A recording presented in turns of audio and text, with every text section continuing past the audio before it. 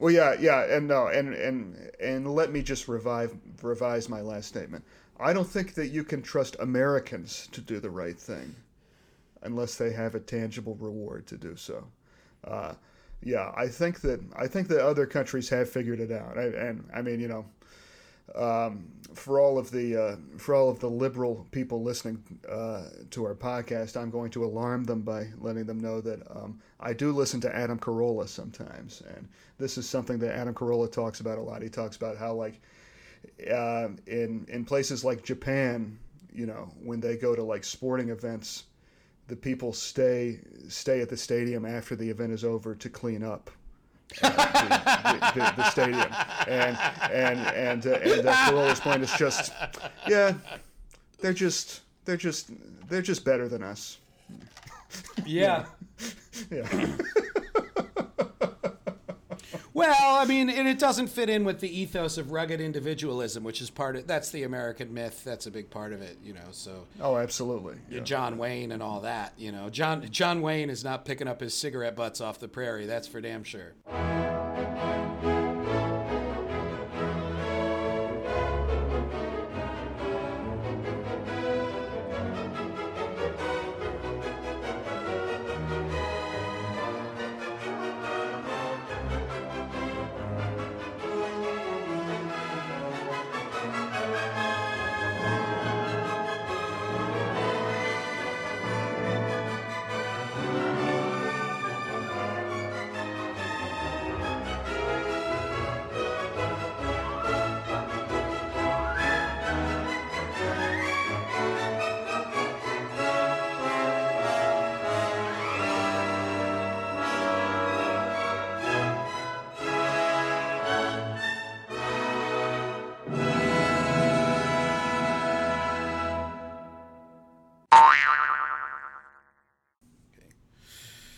Welcome to The Comedian and the Philosopher, a conversation on topics both high and low brow. I am Mike Leibovitz, your resident comedian.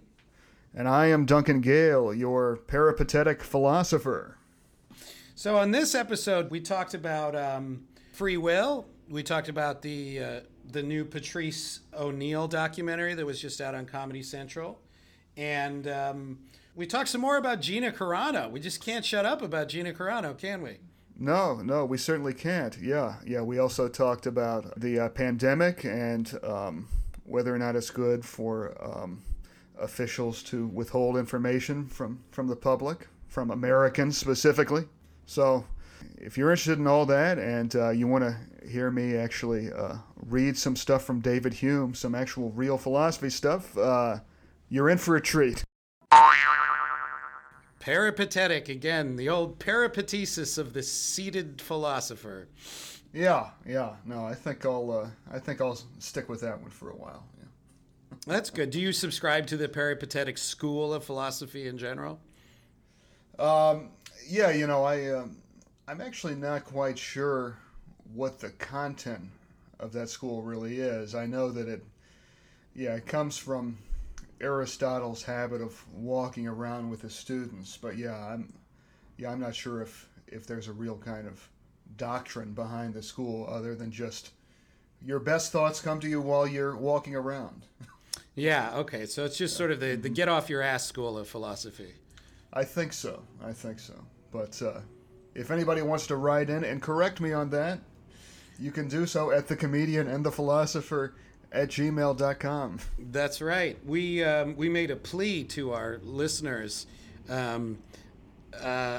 flattering ourselves there to assume that they are plural, to write in with any thoughts about anything that we said, because I'll be the first to admit that while Duncan has studied all these concepts that come into our conversations, I have not.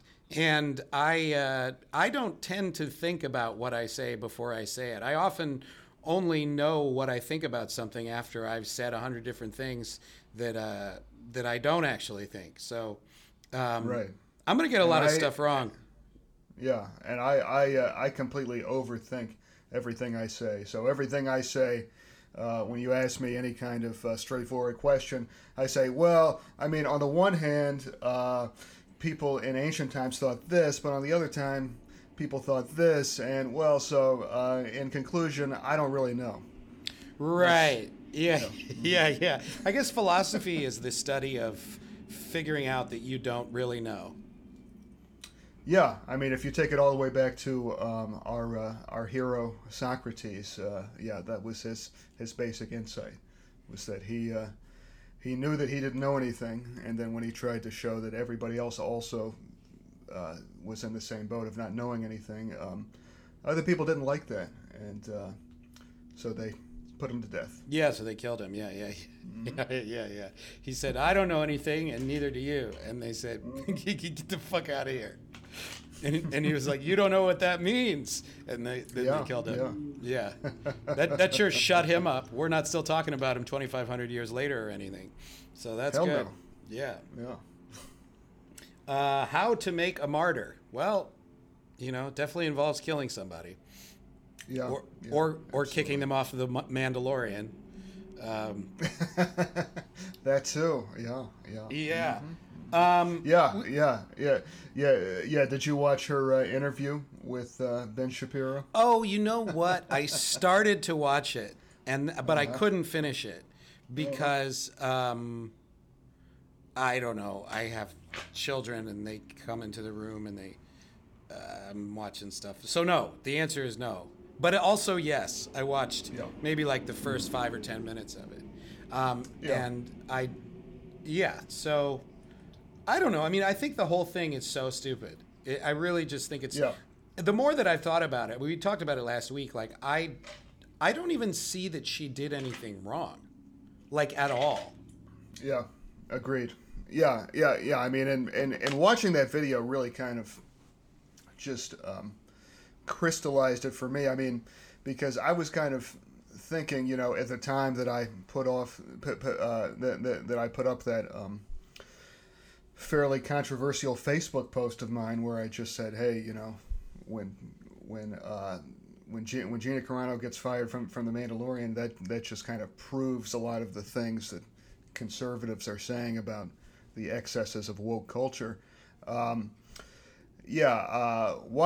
that interview she did with Ben Shapiro just kind of further reinforced for me the fact that, she doesn't seem like... She seems like a perfectly decent person who is not mean-spirited in any way. She just posted some things that some people thought were maybe a little off base and maybe not quite as eloquent as they could have been. But I mean, a lot of people talk about how intent doesn't matter anymore, but I think that way lies madness. I think intent still needs to count for something. Well, I think it should need to count for everything. I actually published like a long Twitter thread about this a while ago, which was, I don't know, sort of pointless. I don't know why I go on Twitter. My most recent observation was that a beta fish will attack its own reflection thinking that it's another fish, and I think that's a pretty good metaphor for Twitter.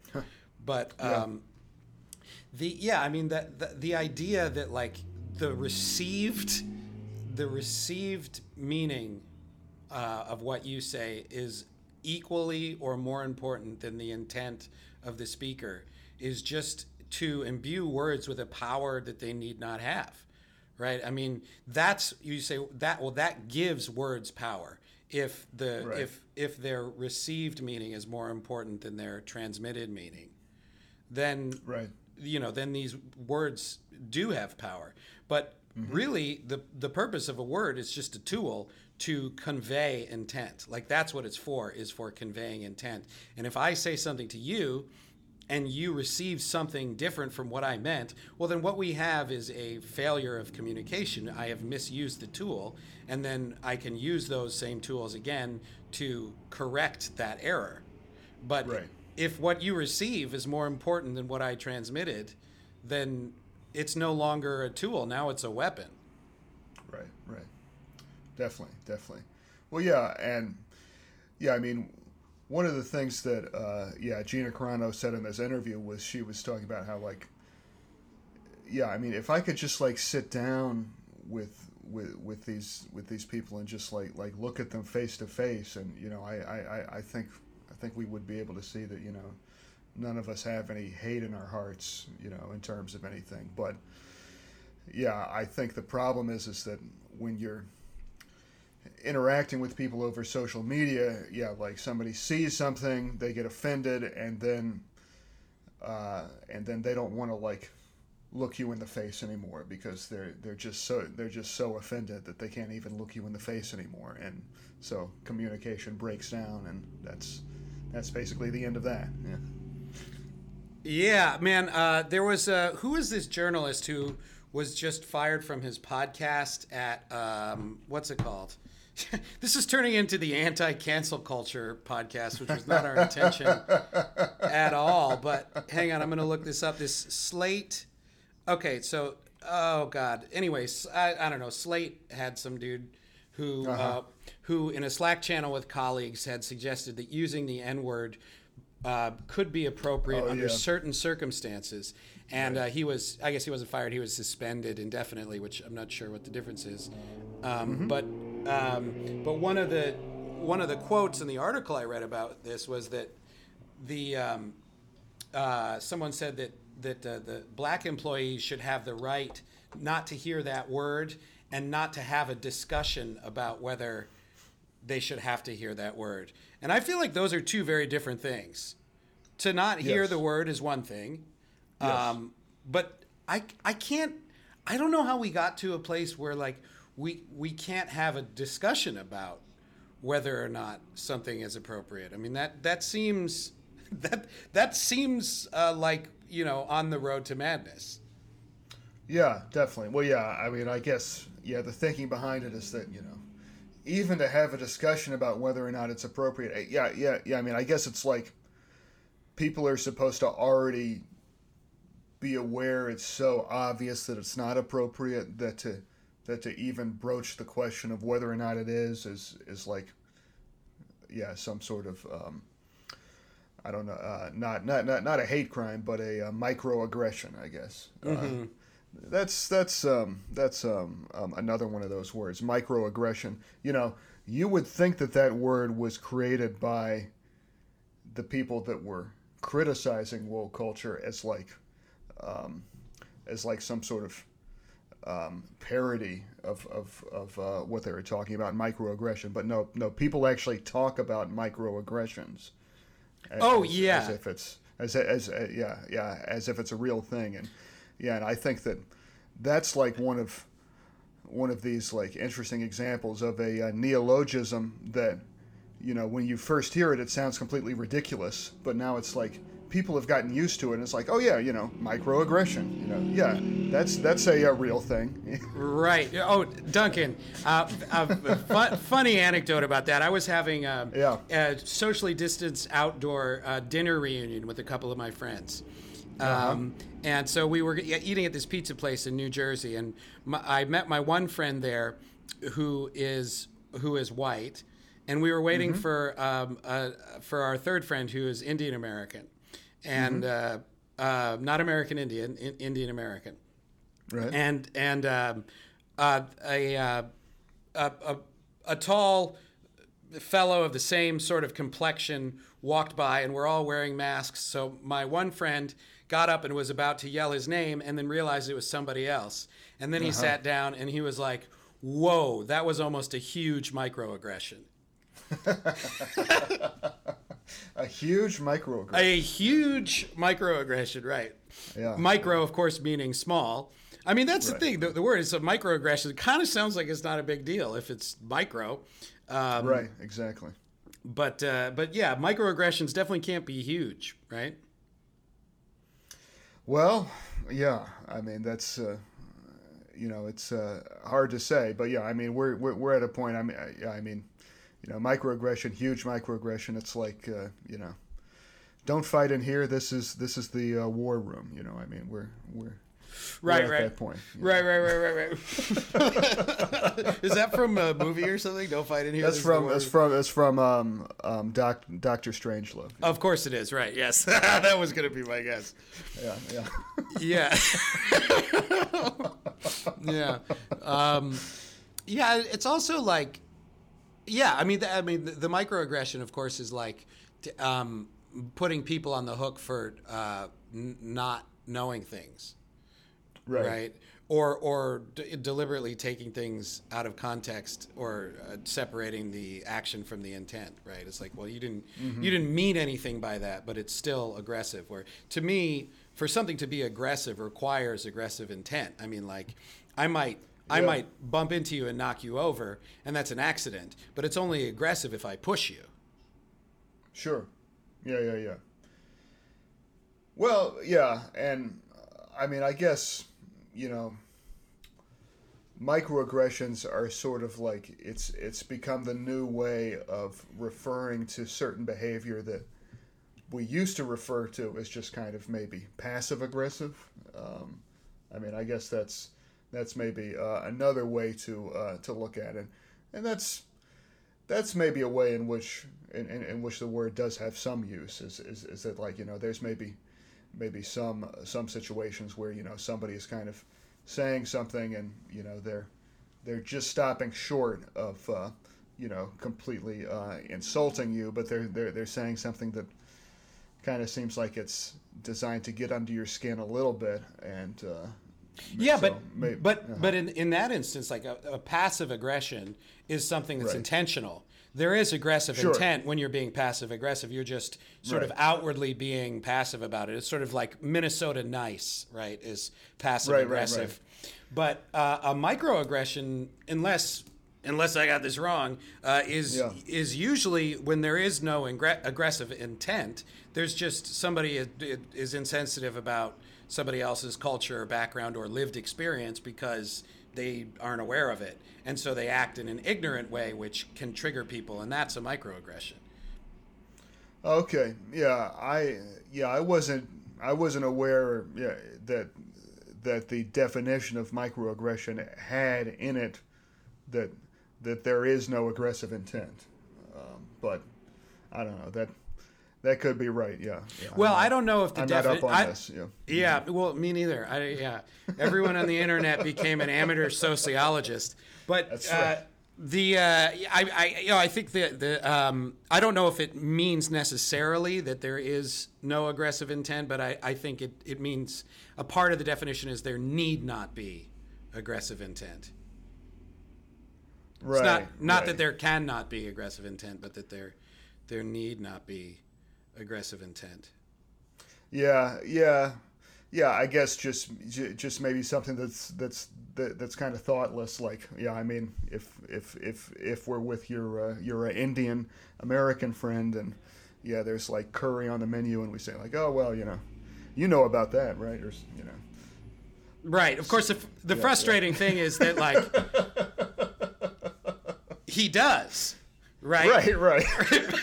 Because he grew up in a culture, where he ate this kind of food a lot, and he would have a more informed opinion about which curry I should order, probably.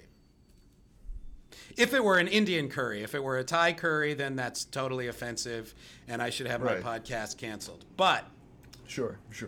Anyway, who knows? I also think there's something about. I really do. Like, I think it's good that we're more sensitive to people's feelings than we used to be. In general, I think that is good.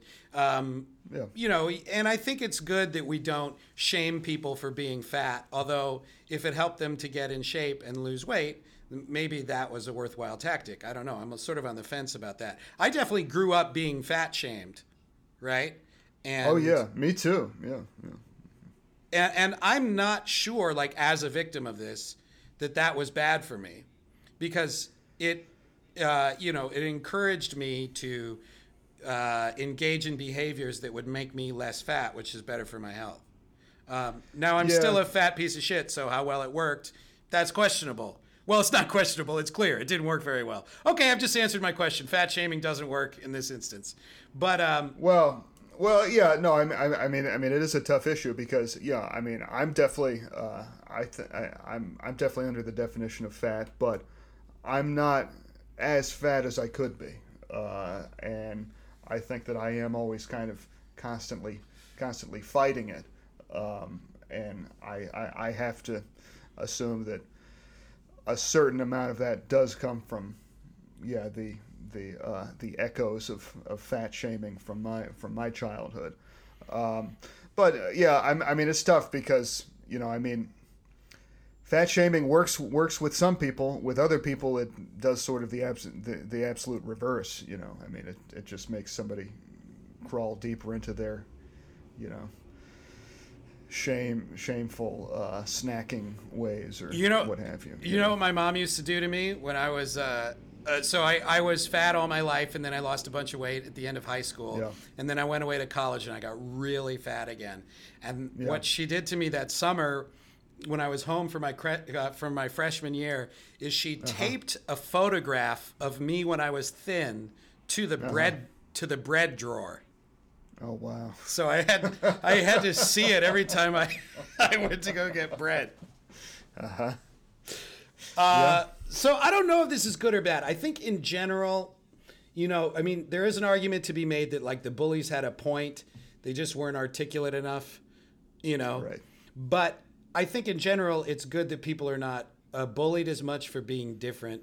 On the other hand, when it goes so far as to, as to deny that it's unhealthy to be overweight, for example, then that's bad. Or even like the idea, so a safe space in general, like, I don't know. I mean, it's like if there's some behavior that triggers you personally, and so the solution to that is to make everyone else around you avoid that topic, say, right? Right. Now Yeah. what we've done is taken something that was one person's problem and turned it into everyone's problem.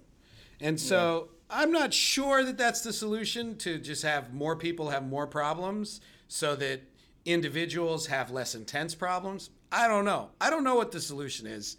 I'm guessing there's a balance to be struck, and we just haven't Sure. found it yet. That's my guess. Yeah.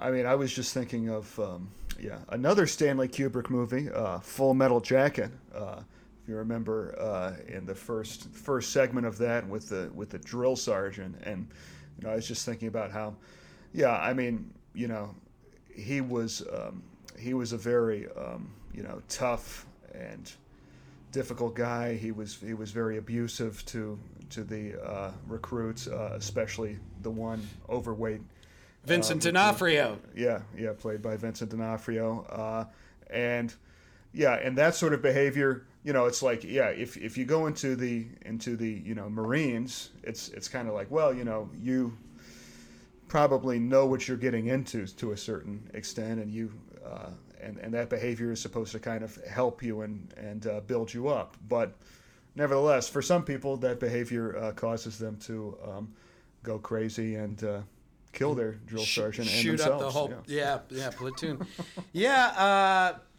It's sort of like we have these two choices.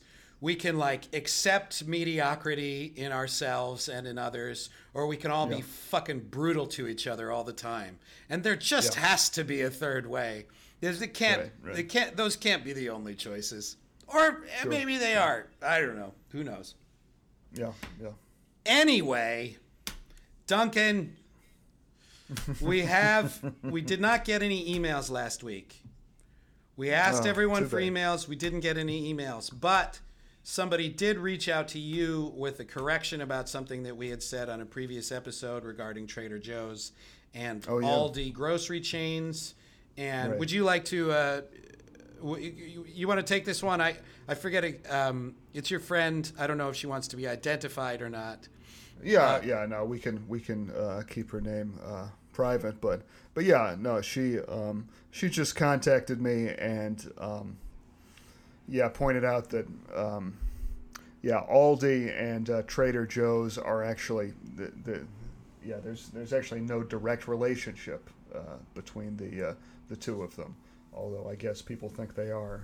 I'm actually gonna draw up the article here, but yeah. So I think a couple of episodes ago when I was talking about my Aldi experience, and we talked about that place. So the article I'm looking at says, a popular misconception about Aldi is that it's a sibling company, or at least a cousin to Trader Joe's. It is not. While the two chains have some similarities, with both following a low-price, private label-dependent strategy, they are independently owned and operated. The confusion arises from the fact that their ownership groups, currently separate, have a shared history. And then the article goes into that shared history, and I think if you just Google Aldi, Trader Joe's, are they related? You should find this article if you're interested. But, that's right. Yeah. So. Well, we just want to correct that. I think I said that they were owned by the same company. They're not owned by the same company. Although cousin companies does sort of seem a little bit more appropriate because they were owned by one company. I mean, there was one company that split into two, and then one of those companies ended up owning Aldi, and the other one ended up owning Trader Joe's. So it's sort of like they would be cousins except by divorce and not blood cousins. Right. Yeah. So, but there is some shared history there. So anyway, that's a correction to, I don't even remember which episode, but I think the second or third one. And we just want to thank Duncan's friend, who shall remain nameless, for bringing that to our attention. And again, if anyone else has any mistakes they want to point out, it's the comedian and the philosopher at gmail.com. Duncan, one thing I've been having a really hard time with is realizing that this pandemic is not going to end ever. And I've been getting... It's a tough pill to swallow, yeah. Yeah. I mean, they keep pushing it back when it's going to end. First they're like 2 masks, and then they're like, oh, by June, and then they're like, well, we'll still be wearing masks into 2022. And what's happening is this, right? People are getting vaccinated, and of course, everyone should get vaccinated. It's going to prevent a lot of deaths and a lot of hospitalizations. But the vaccine is only effective against the original strain of the coronavirus, and there are all these mutated strains, which the vaccine only protects against partially or whatever. And then those are going to keep evolving, and the protection is going to get less and less. There's going to be more vaccines. And I just feel like I'm starting to accept that it's just never, it's going to get better. But this idea that like, oh, it'll be done by summer is like a fucking fantasy. And the comedy clubs are never going to open up the way that they were. And I've been having a hard time with that. How have you been dealing with all this shit? Yeah, well, I haven't been dealing with it, super well either. But, I'm just kind of in that, wait and see mode because, I have been hearing a lot of that same kind of stuff that you've been talking about, Mike. But I don't claim to be original. Oh, okay. What's the other stuff you've been hearing? Make me feel better. Hit me with this other stuff. Yeah, so there was this article in the Wall Street Journal that I saw posted on Facebook, and it was posted by a more conservative friend of mine, but it is written by this guy Marty Makary, who is a surgeon and who works at Johns Hopkins, so he seems like a relatively reputable person, and the article is just, "We'll have herd immunity by April," and the article is basically just that, the positive aspects of the sort of inroads that are happening with the pandemic. A lot of that information is kind of being actively suppressed in the media and so forth. In order to get people to comply better with the social distancing and the mask guidelines, et cetera. Right, exactly, and that actually there's a lot more good news out there than we're necessarily hearing, and it's a tough thing because I think that this is this is the perspective that a lot of people on the right, or people more conservative minded are saying, is that this pandemic is not really quite as bad as it's being made out to be in the media and so forth. And I'm sure that somewhere between what the mainstream media coverage is and what the anti-maskers are saying, maybe the truth is somewhere in between the two of those. But I still think there's something to be said for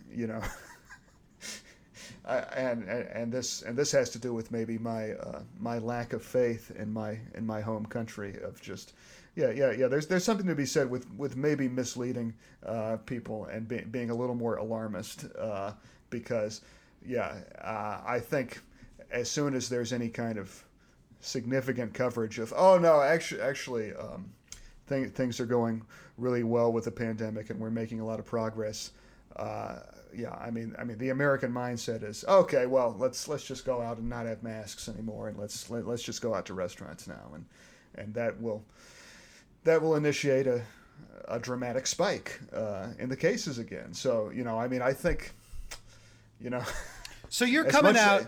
You're coming out in favor of deliberately misleading the people in order to get them to act in a more responsible way. Is that what you're saying? Well, boy, Mike, when you put it that way, it sounds like I'm kind of a Stalinist or something. But. Well, but yes. and that is what the argument on the right is that this is fascism. Right? Right. So if you're trying to counter an argument that this is fascism, maybe don't act. I mean, that shit, I'll tell you what I have a hard time with. And maybe you're right, okay? But for me, okay, you remember when they said don't wear masks, they don't even help. In fact, you probably get your germs all over them. It'll be even worse. Right, yeah. That was a lie. They said that because they thought we couldn't be trusted to not hoard masks when there weren't enough for the medical workers. Yeah. And we're here, like, and people are writing like love songs to Anthony Fauci and stuff when he lied to everybody. Yeah.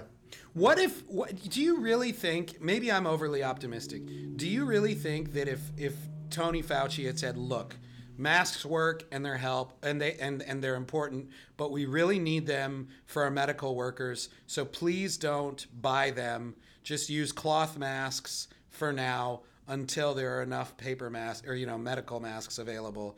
Do you really think that Americans would have been like, fuck the doctors, fuck the nurses, I'm getting mine? I'm asking. I don't know. Yeah. No. Well. Yeah. I mean, I think it's a tricky thing because I don't think Americans would have consciously said that, but they wouldn't have said that, but they would have done it. Yeah, I think a lot of Americans would have been like, "Oh yeah, I understand what he's saying and everything. Honey, let's go to the store and just get a bunch of masks, just in case. Okay, yeah, I mean, we'll do it, but it's okay if we do it. Yeah, I mean, I think seeing what happened with the toilet paper at the beginning of the pandemic, I mean, I think that really made me lose a lot of faith in humanity. So, remember that when toilet paper was like just a commodity. People were selling it on the black market. I was like sneaking into gas station restrooms and trying to steal a roll. Do you? Right. This is what you're describing here is the classic crisis of the commons, right? The crisis of the commons, did you say? Oh, are you not familiar with this? The crisis of the commons? Oh, this is a sort of standard thought experiment in economics. Okay. Crisis of the commons. You have a common area where everyone's sheep are allowed to graze. Right. Okay. And if everyone only uses their certain allotted amount of grazing space, then everyone's sheep will prosper. Right? Or everyone's sheep will be fed. But so there is an incentive for the group to adhere to these limitations on the amount of grazing they can do on the commons. But because there is no incentive for any individual to act that way, then and because I assume that the shepherd who lives on the next farm over is not behaving that way, I'm going to let my sheep out and have them graze as much as they want to. And assuming that everyone else will too, the commons will be overgrazed, and then all of the sheep will starve. So that's the crisis of the commons. Okay, interesting. Yeah, and that's what you're describing. Yeah, with the masks. Pretty much. Yeah. I mean, I don't think people can be trusted to do the right thing unless they have a very tangible reward for doing the right thing. Yeah, and I think if you treat the populace that way, the populace will act that way. So I think it's kind of a self-fulfilling thing.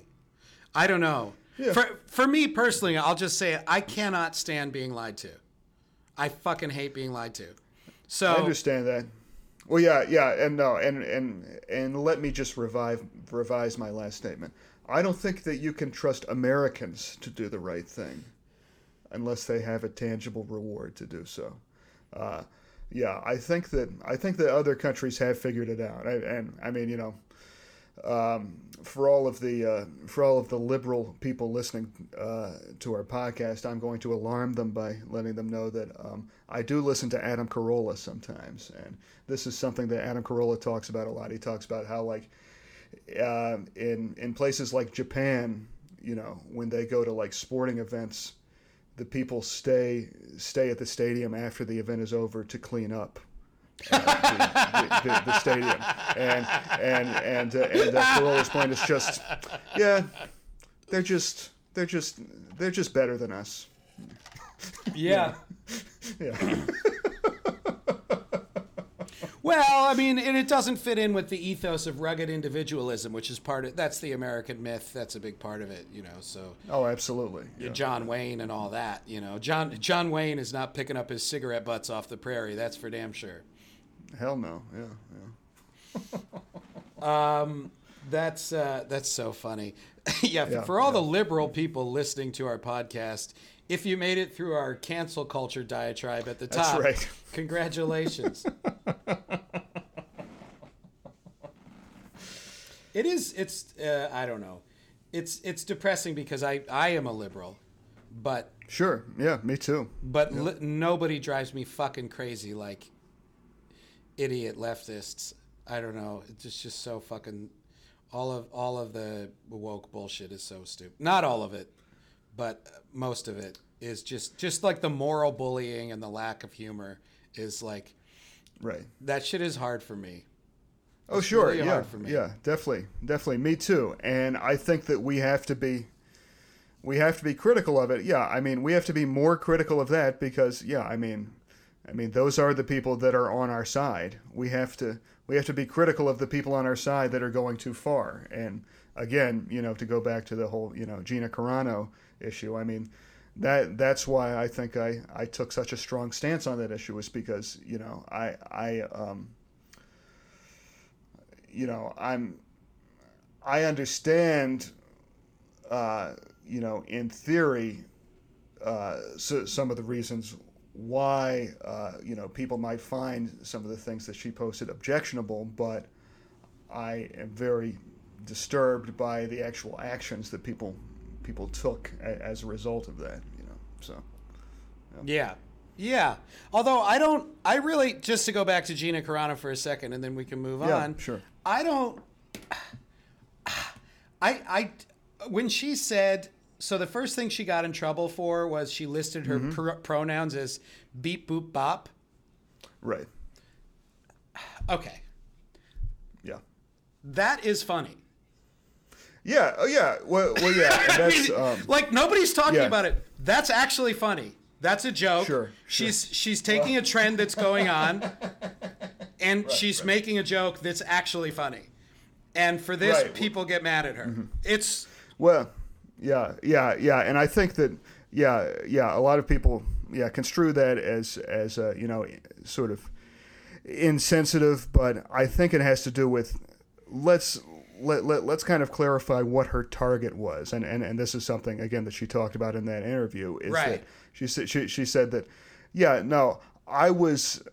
my target by doing that was that I was against the people that were bullying me into putting pronouns up.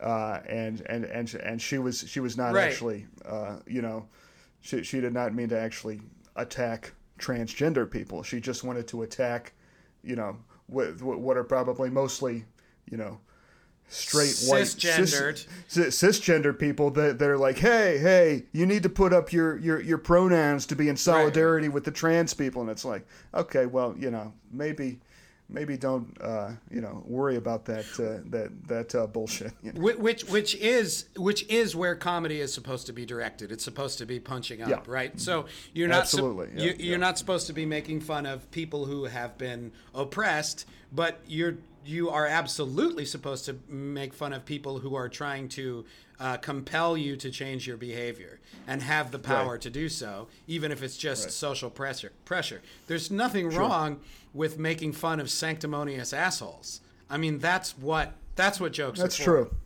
And I actually thought, agreed. I did not find her very funny in that interview, but that's funny. Yeah. Mm-hmm. Beep boop bop is funny. Also, it's like, what if those were her actual pronouns? I mean, you're supposed to respect whatever pronouns. I mean, it's just on every level, just like the lack of humor is offensive to me. It's like this painting back here. Right. I am offended by the lack of humor. I'm not offended by the offensive jokes. I'm offended by the people who are offended by offensive jokes. I find it offensive what giant virtue signaling pussies they are. That offends me personally. Right. So. Yeah. Agreed. Now, here's the question, Duncan.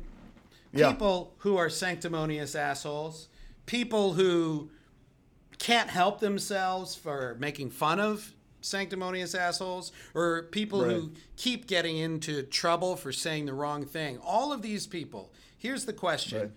Do they have a choice? Could it have been any other way? That's right. I'm bringing up the topic of free will. I have a captive philosopher here, and I want to know a little bit about free will. So yeah, sure. Is it real? It's a good question. Well, so I mean, the ancients thought this, and then the other people thought that. But so, in conclusion, I don't know, Mike. I'm just pimping you for that callback right there. There you go. That's right.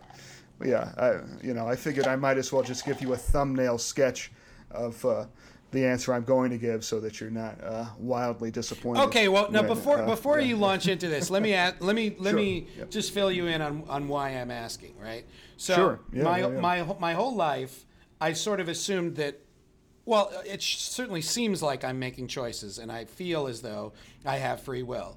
Right, and I'm really into. A law of attraction and all of that kind of stuff, which is the basic tenet of it is that you create your own reality. But then I've also noticed, like, you can. I've noticed that, like, there are ways where you can get what you want, but it's very difficult for me, it's impossible for me to control what I want. What I want is its own thing, and that actually controls me more than I control it. And recently I've gotten into, in the past couple of years, been listening to Sam Harris's podcast a lot, and he has a very firm view about free will, in that that we don't have free will. And I'd always sort of thought, like, well, maybe we do, maybe we don't, but it sort of seems like we do, so for all intents and purposes we do, and we ought to act as though we do. But there are serious repercussions for how we would want to order society based on whether or not this is true. Sure. Definitely. Well, yeah, I mean, it's tough because, the issue of free will versus determinism, like many other philosophical issues, it's something where a lot of times people get bogged down in just the sort of terminology of it at the outset. And yeah, I mean, Sam Harris has some really interesting things to say on this subject. Yeah, and he has a book on free will. I mean, it's kind of like a sort of long essay on it that is quite good, I think. And one of the things that he talks about in that essay is he says that like.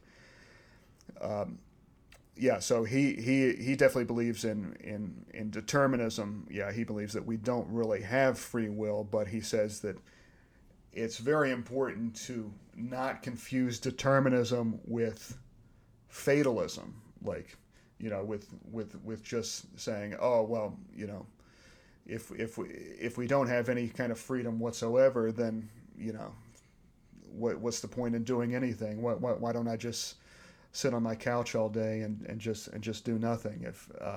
But that's not the correct conclusion to draw from determinism on Sam Harris's perspective. But then we don't have any choice as to whether or not we draw that conclusion, right? Well, right, sure. Yeah. So, I mean, I think the issue is just. I mean, what I think it kind of comes down to is just to what extent do our actions sort of come from ourselves, and to what extent are our actions based upon sort of external factors, you know, kind of impinging upon us in one way or another.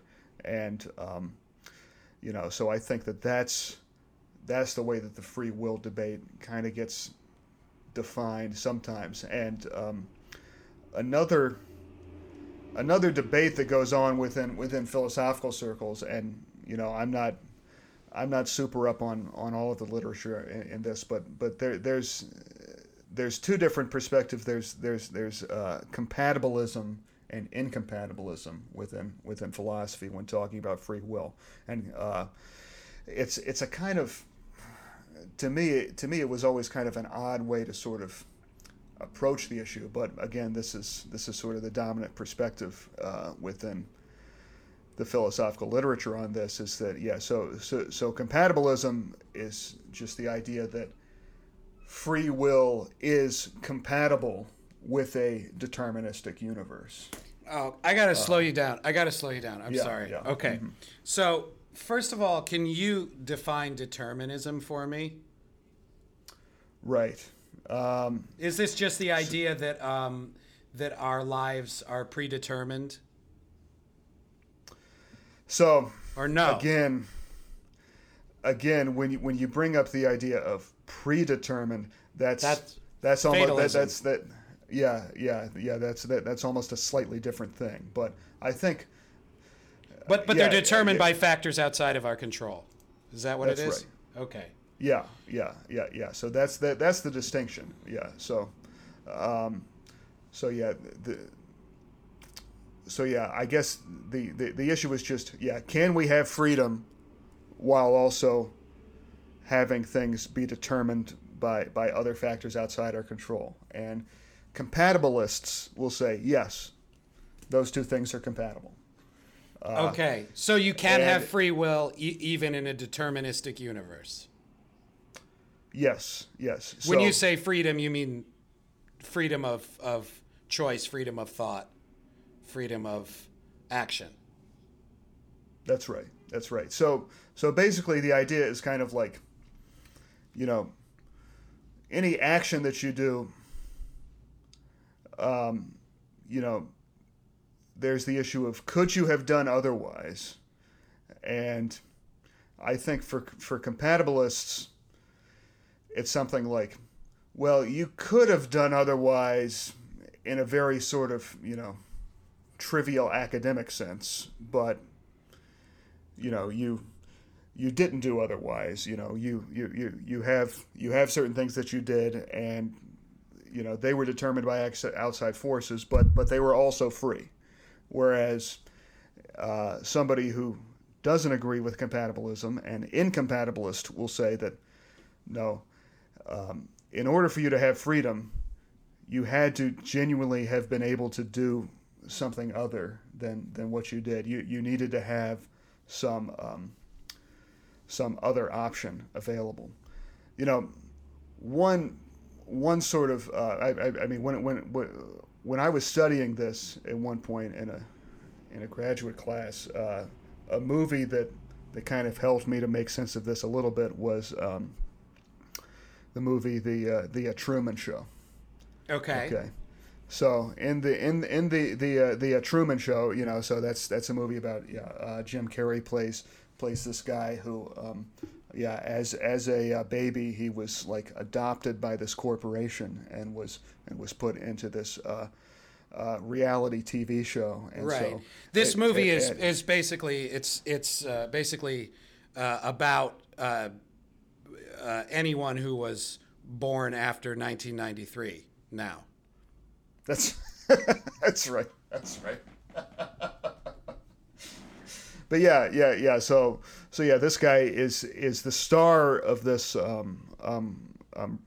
reality TV show that is a worldwide phenomenon. It's a very very popular show, and the catch is that this guy doesn't actually know that he's in a reality show. Mm-hmm. This guy thinks that he's just living a regular life.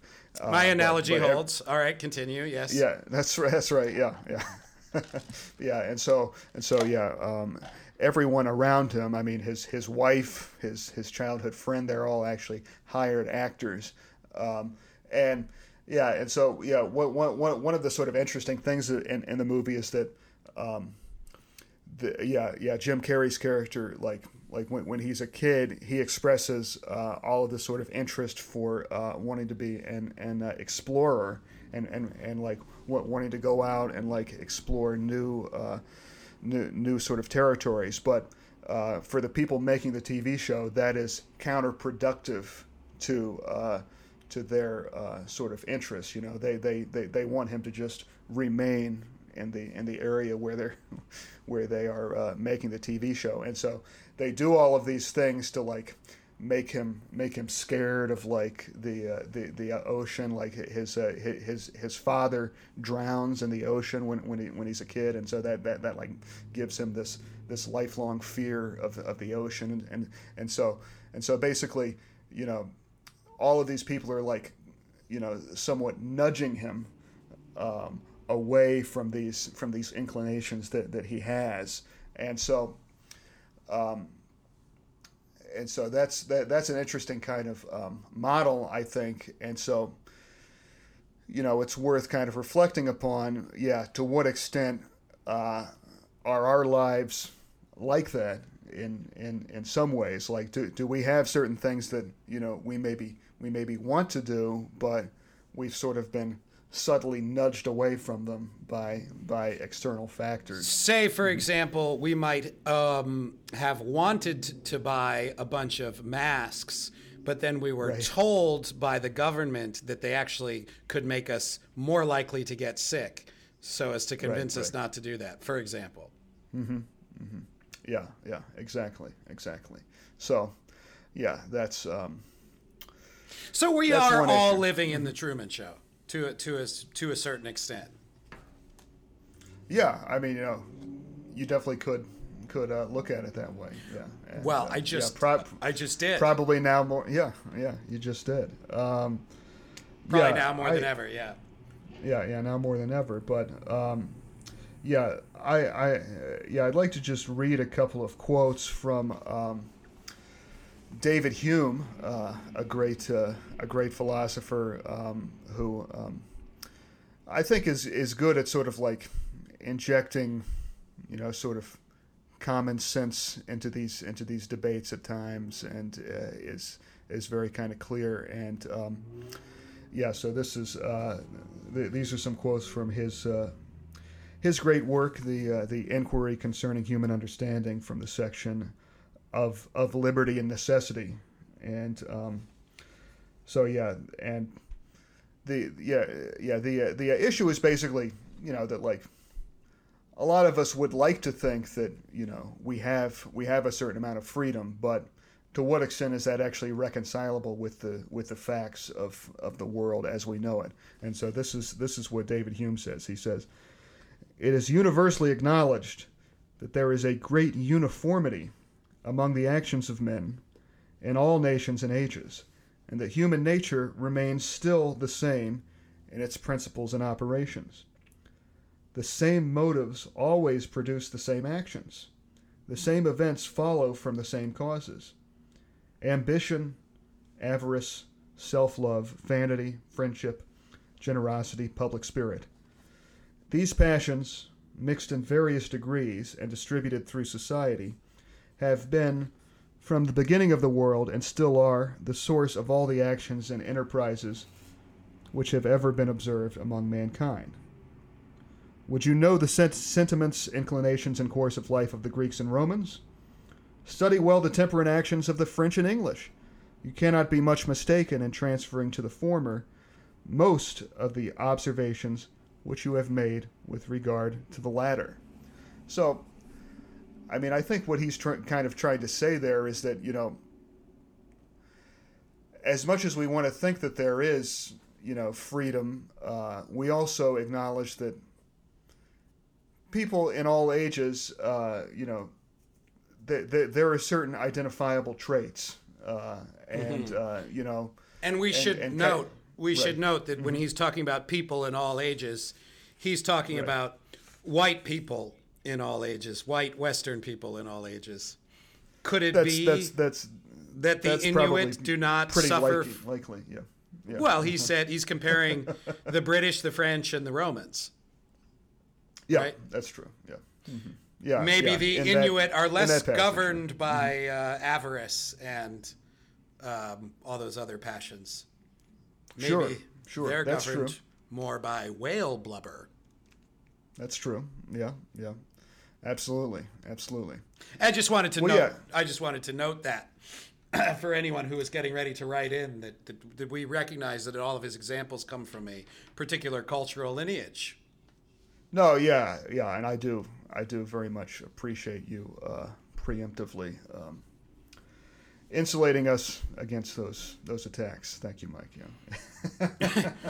That's how you insulate against an attack. You make it first strike. That's right.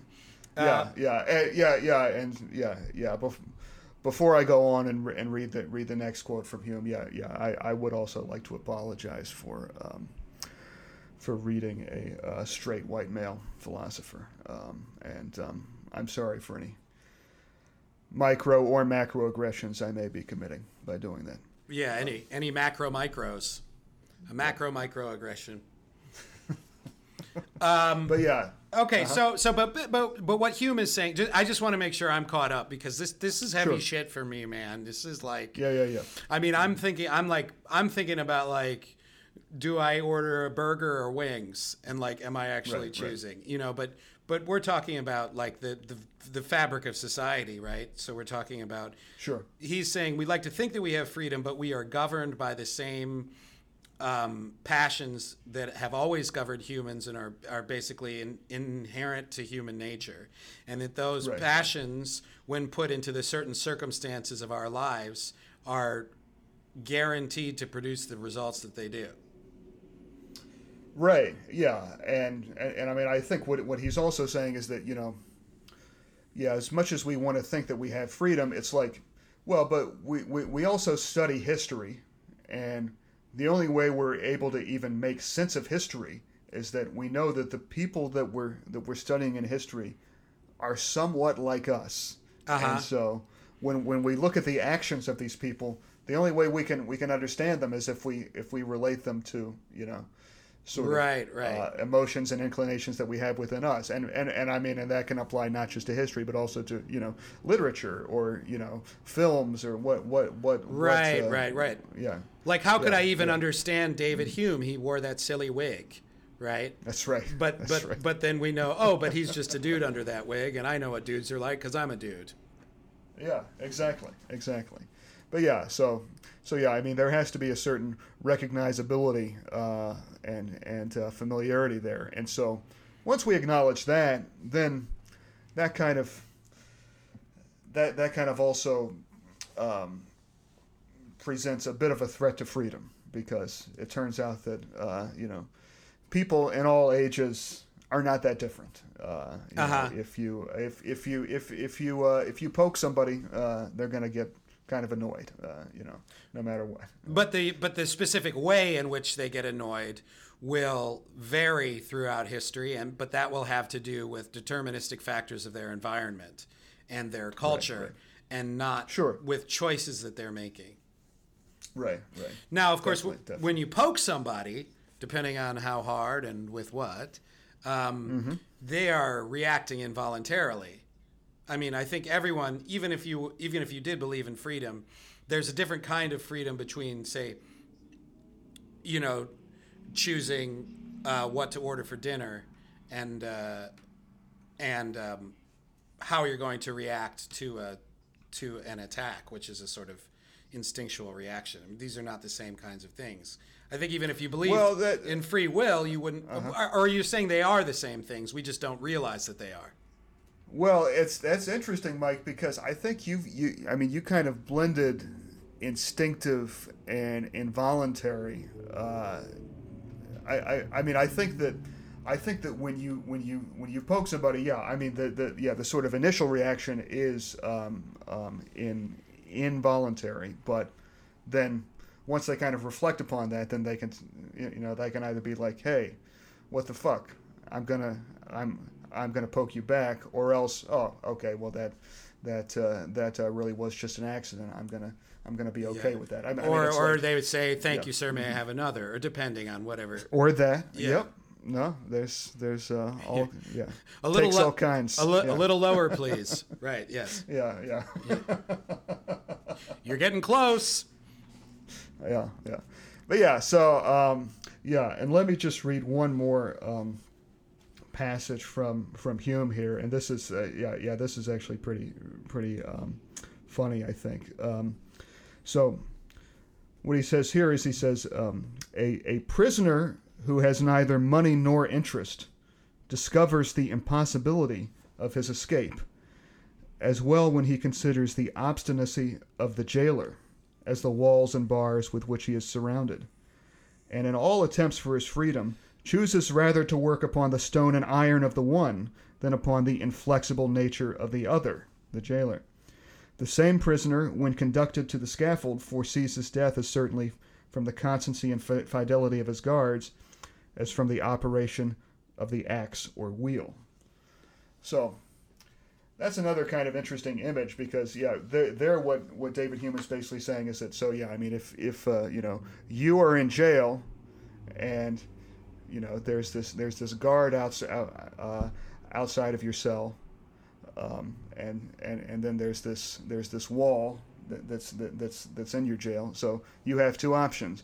You can either convince the guard to let you go, or you can work upon the stone of the wall and start digging yourself out that way. Shawshank Redemption it, one spoonful of dirt at a time. Exactly. And so and the point is that in most cases prisoners will try to do the Shawshank Redemption road rather than try to convince the jailer. And so the point is the obstinacy of the guard is harder than the stone of the walls, is what he's saying. That's right. Yeah. That's right. Okay, go ahead. Sorry. Mm-hmm. Yeah. Exactly. So yeah. I didn't want to interrupt, but I had no choice. It just was involuntary. That's right.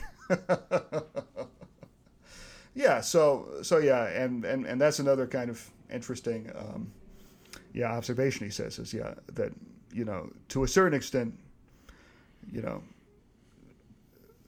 immovable physical objects and people, there's not that much difference between the two of them, and so that's maybe another reason to sort of rethink the way that we look at freedom, is that there are certain people that obey the same sort of physical laws as actual objects.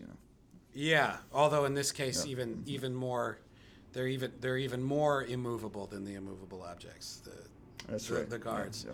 See, this is. I mean, you bring up this prison example, and it's a good one. Well, I mean, when I think about these things, there's that old joke about the philosophers go to a seminar on free will, and they all agree categorically that it doesn't exist, and then afterwards, the one philosopher says to the other philosopher, "So where should we go to dinner?" Mm-hmm. Right. Right. So, I mean, on the one hand, there's the issue of like, does it exist, and what does it mean, right? And then on the other hand, I feel like maybe just as important is like, what does it matter, right? Right. Because it seems, so you bring up the prison example. That's a good one because I think it matters a lot when we think about how to discipline people who transgress, right? When we if free will is real, then they have transgressed in a much more real sense than if it's not, right? Right. Which I guess it doesn't necessarily say anything about the value or the potential for rehabilitation, but it does make you question the purpose of like of judicial action, right? The purpose of the penal code, So is it to punish somebody, or is it to sort of change those deterministic factors around them such that they can integrate with society? Right? I mean, is that right? By the way, can I ask you, is one of your do you have a neighbor whose alarm clock has been going off the whole time we've been talking? No, I haven't been hearing that at all. Okay, hopefully it's just in my headphones. All right, good. Okay. That's interesting. Well, yeah. So, yeah. The issue of the purpose of punishment. That's almost a whole other philosophical issue. But yeah. Yeah, I mean, in terms of like what this all kind of amounts to, I mean, if I may invoke my other great obsession, which is Marvel Comics. Your religion, right? Yeah, basically my religion. Yeah, there's a character in the Marvel Comics. In the Fantastic Four comics specifically, a villain called the Mad Thinker, and he's always kind of a fascinating character to me because the Mad Thinker is basically this guy who he doesn't have any kind of superpowers or anything. He's just like the ultimate planner. And when he was first introduced back in the 60s, he like had all of these gigantic computers, and the computers would like calculate all this stuff, and basically he would be able to sort of like by amassing all of this information, he would be able to perfectly predict how people would act in every single situation. And so he was able to basically like capture the Fantastic Four because he was like, well, when you do this, then I know that I will be able to do that, and be able to ensnare you in this trap and everything. And so basically he was able to like, capture the Fantastic Four just through being able to predict everything from information. But the thing that would always foil his plans was there would always be this one unpredictable X factor, and he would always say like, that X factor, that one thing that I didn't take into account, mm-hmm. that's what foiled my plans. And so and that's like another interesting sort of illustration, I think, of the freedom and determinism, is that so. Yeah, if determinism is correct, then presumably if we knew every single fact about a person and about every single one of their inputs, then we would be able to perfectly predict everything that they did. But that's easier said than done. I mean the complexity of all of that information, is not always going to go in ways that might seem predictable. So I feel like I've never heard of the Mad Thinker, but the way you describe him, I feel like The mad thinker. I feel like Tim Cook and Zuckerberg got together and they were like, I bet between the two of us we can beat that X Factor. And that's the world that we're living in now, where I'm scrolling through Instagram and I'm like, you know what? I really do want those shoes. Right. Absolutely. Well, yeah. So, if you've seen movies like the Social Dilemma, that X Factor has been successfully overcome. Yeah, it's been successfully minimized anyway. Yeah, it's definitely a lowercase x at this point. That's right. Okay, Duncan, thank you for doing this sort of free will for dummies section for me. I appreciate that. I mean, sure. Yeah. That's I had no choice but to ask you to do it, but I'm glad that's wild shit. There's a lot more to talk about there. So if that raises any questions in any listeners' heads, please give us a call at thecomedianandphilosopher@gmail.com. If we don't answer, then just send us an email there. P.S. We won't answer. Yeah, that's right. And I definitely hope that I did justice to this. But if anybody has any complaints or criticisms about how I covered this, I couldn't have done it otherwise than I did. So nice, nailed it, Duncan. And I'm sure there's a lot more for us to touch on this subject. I mean, people have been talking about it for thousands of years, so I doubt we're going to settle it in 30 minutes. But I do. Sure. Before we wrap up, it's sort of the idea of free will sort of relates to. You got a chance to watch the Patrice O'Neal documentary, "Killing Is Easy," right? I did, yeah. So I thought that this was a fascinating. Patrice O'Neal he'd be on most comedians' Mount Rushmore. Well, I don't want to say, but I mean, certainly a lot of comedians are going to have him even in the George Washington spot on that Mount Rushmore. As just the greatest of all time. And he was this, I think more so than most comedians, he fit that bill of modern day philosopher really well. Yeah. And that was kind of the crux of the documentary was, just his, that's why it's called Killing Is Easy, because that's a quote attributed to him where he was like, killing is easy, I try and go up there and tell the truth or something like that. Right. Once you know how to kill, that part is easy. And I'm interested because he's someone who had a lot of trouble, even though he was sort of universally recognized as kind of like top of his class, head and shoulders above these other people that he came up with, who are some of the best comedians of all time themselves. You're talking about Bill Burr and Bobby Kelly and, all those sort of Opie and Anthony people, right? And Colin Quinn and all of these people.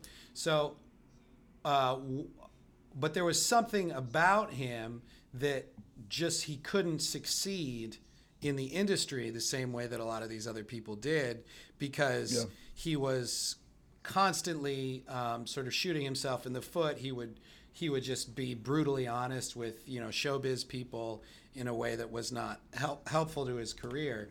And I guess the reason I even thought of asking you about free will was because I was watching this documentary and I was thinking, like, could this have been any other way? Is there, can you have that talent that's like that, as specific as it is, without having that sort of self-sabotaging aspect? So I don't know. That's just kind of what it made me think about. Sure. Yeah, definitely. Yeah. No, I definitely was reflecting upon that stuff as well. Yeah. And, Patrice O'Neal is definitely one of those guys that, I remember, back in the very early 2000s, seeing him on like Conan O'Brien and, being really impressed with him. And just kind of wondering, how is this guy not like super famous? Because I thought he was really, really funny. But I think that the story of his life sort of illustrates that kind of principle of what happens in show business sometimes, where it's like, show business is to a certain extent based upon talent, but it's also based to a certain extent upon agreeableness, I think, to use to use Jordan Peterson's personality. Sure. I mean, that is a Yeah. standard personality psychology, a personality trait that's measured for. It's Sure. one of the big 5 traits.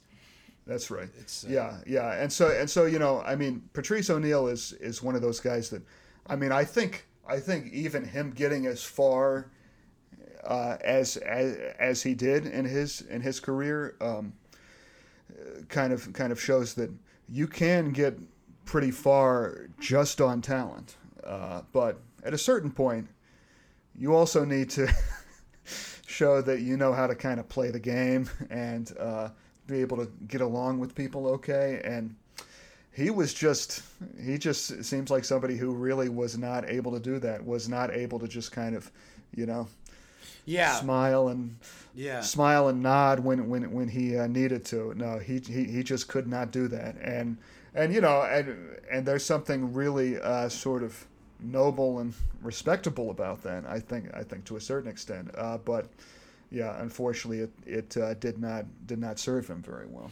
Yeah, I was struck by that.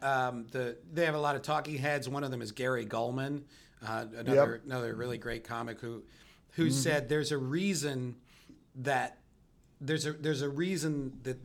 Patrice O'Neal is not the biggest comedian of all time, and that reason is that there is no justice in the world. Yeah. But yeah, definitely. But it seems to me like that's not. I mean, the world is what it is, and we can argue with it, but that makes us crazy, right? Right. There's nothing crazier than saying, than pretending things are otherwise than they obviously are, and sure. It almost seems like you couldn't have a mind that was capable of producing that, not comedy of that quality, but a comedy of that particular kind that was also capable of like playing the games and playing nice with the producers and the casting agents and the showrunners. It's sort of like what made him good was also what made it hard for him to get further than he did. Yeah, definitely. Yeah. Another thing I think that's interesting about that documentary is that,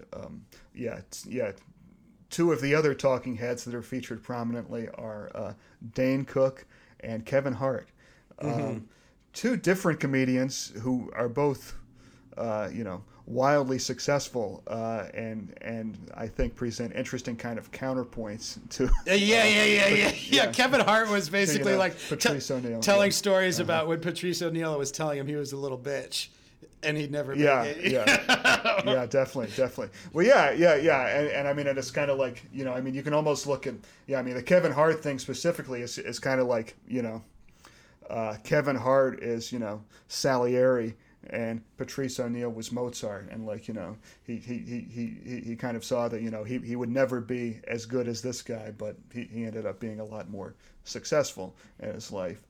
But Salieri didn't end up being more successful than Mozart. I think he did. I think he was at the time, and again, I mean to look to that movie as a source of historical accuracy is not great, because that's based on a play that skews things a lot. But yeah, it's Peter Shaffer, right?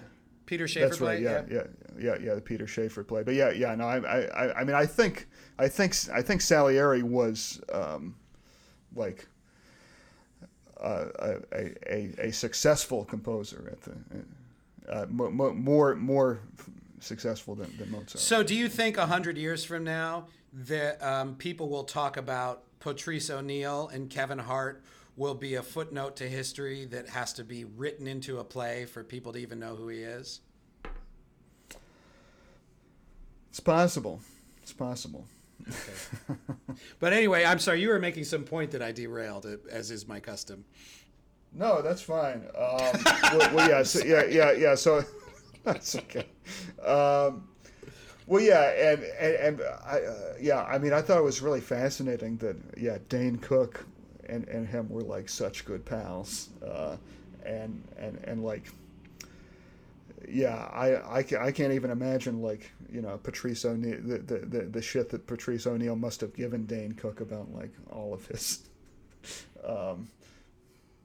Pander. to me, people, like, pandering, people pleasing tendencies. Yeah, I mean, another thing that really struck me about watching the documentary was, I knew this at some level, but just like how many of the best comedians of that generation came from Boston.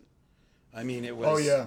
I mean, Yeah. so I'd forgotten about Dane Cook, but I mean, Patrice, Bill Burr, Bobby Kelly also, right? Bobby Kelly, yeah. Gary Gulman, obviously Louis C.K. He wasn't in the documentary. Oh yeah. But he's, right, he started. I mean, it's just like, wow. Another thing that really was just fun for me about watching this was just that old world of like how stand-up used to be. Whereas like, you pile into the car, you drive down to catch a rising star or whatever club, you hang out there all night, and you and then you get in, you work as the door guy, you start being allowed to do sets, you go up, and you just sort of progress just off of being a great comic. And then people are giving you shows and you're doing this, and it's just like, it just sort of drove home to me. It came out at the right time, just like how different of a world that we live in now. It's so dumb. Those were like the first comics who benefited from the internet, right? Those were the first comics. Right. They came up, and then their stand-up would be shared online, and they got big that way. Dane Cook used MySpace and all this stuff. But it's just at this other level now where it almost seems like the way you get attention is by doing stuff online, and then that filters down to your stand-up. And it's just, I don't know that one is better than the other, but it was just striking to me like this was the old world, and there was like something really romantic about watching, the story of the, sort of the greatest of the club comics coming up through the clubs, in the 90s or whatever. It was so cool. Yeah. Yeah, definitely. Yeah. Huh. One more thing that I want to mention, which is I worry about the impact that this movie will have on young comedians, where they will think that their job is to tell the truth rather than to get a laugh. And I dread all the I don't know. I dread all of the so-called comedy that will result from the influence of this documentary. But and that's kind of the other side, is that I mean Patrice O'Neill was no doubt very talented and funny guy, but I mean if he were still around today, I mean. I can't even imagine, like... He'd be sitting down with Ben Shapiro as we speak. I think so, yeah. I mean, he, because a lot of his stuff is very, like... I mean, on the surface of it, it's misogynistic, and even when you interpret it, it remains misogynistic, and, like, you really need... And, he even says explicitly, I am a misogynist. Yeah. And I mean, I think there's definitely a larger point that he's making, but you really need to, I mean, if you're somebody of a more woke mindset, you really need to go out of your way to be charitable to him, in order to kind of, isn't it get through that initial, layer of just very, very aggressive, unwokeness. It's funny. It is funny to think about that. Patrice O'Neill, black guy from Brookline, Massachusetts, raised by a single mother. If he were doing stand-up today, he would be an alt-right comedian. Yeah, he might be. So funny. Such a good documentary, though. I recommend everybody watch it. If you're listening to this, absolutely stop and watch that. And also, if you're a comedian watching that documentary, remember, killing is easy if you are Patrice O'Neill. You, however, have trouble killing, and work on that first. Yeah. First, get to the point where you are killing every night, and every one of your peers respects you a lot, and then you can Right. get more experimental. Important to remember that you are not Patrice O'Neal. And maybe those should be our closing words. Remember, folks, you are not Patrice O'Neal. No, you are not. So anyway, that's going to do it for today. That's the show. Thank you for listening to The Comedian and Philosopher, if that is, in fact, what you have done. And we'll be back out with another episode next week. All right. God bless.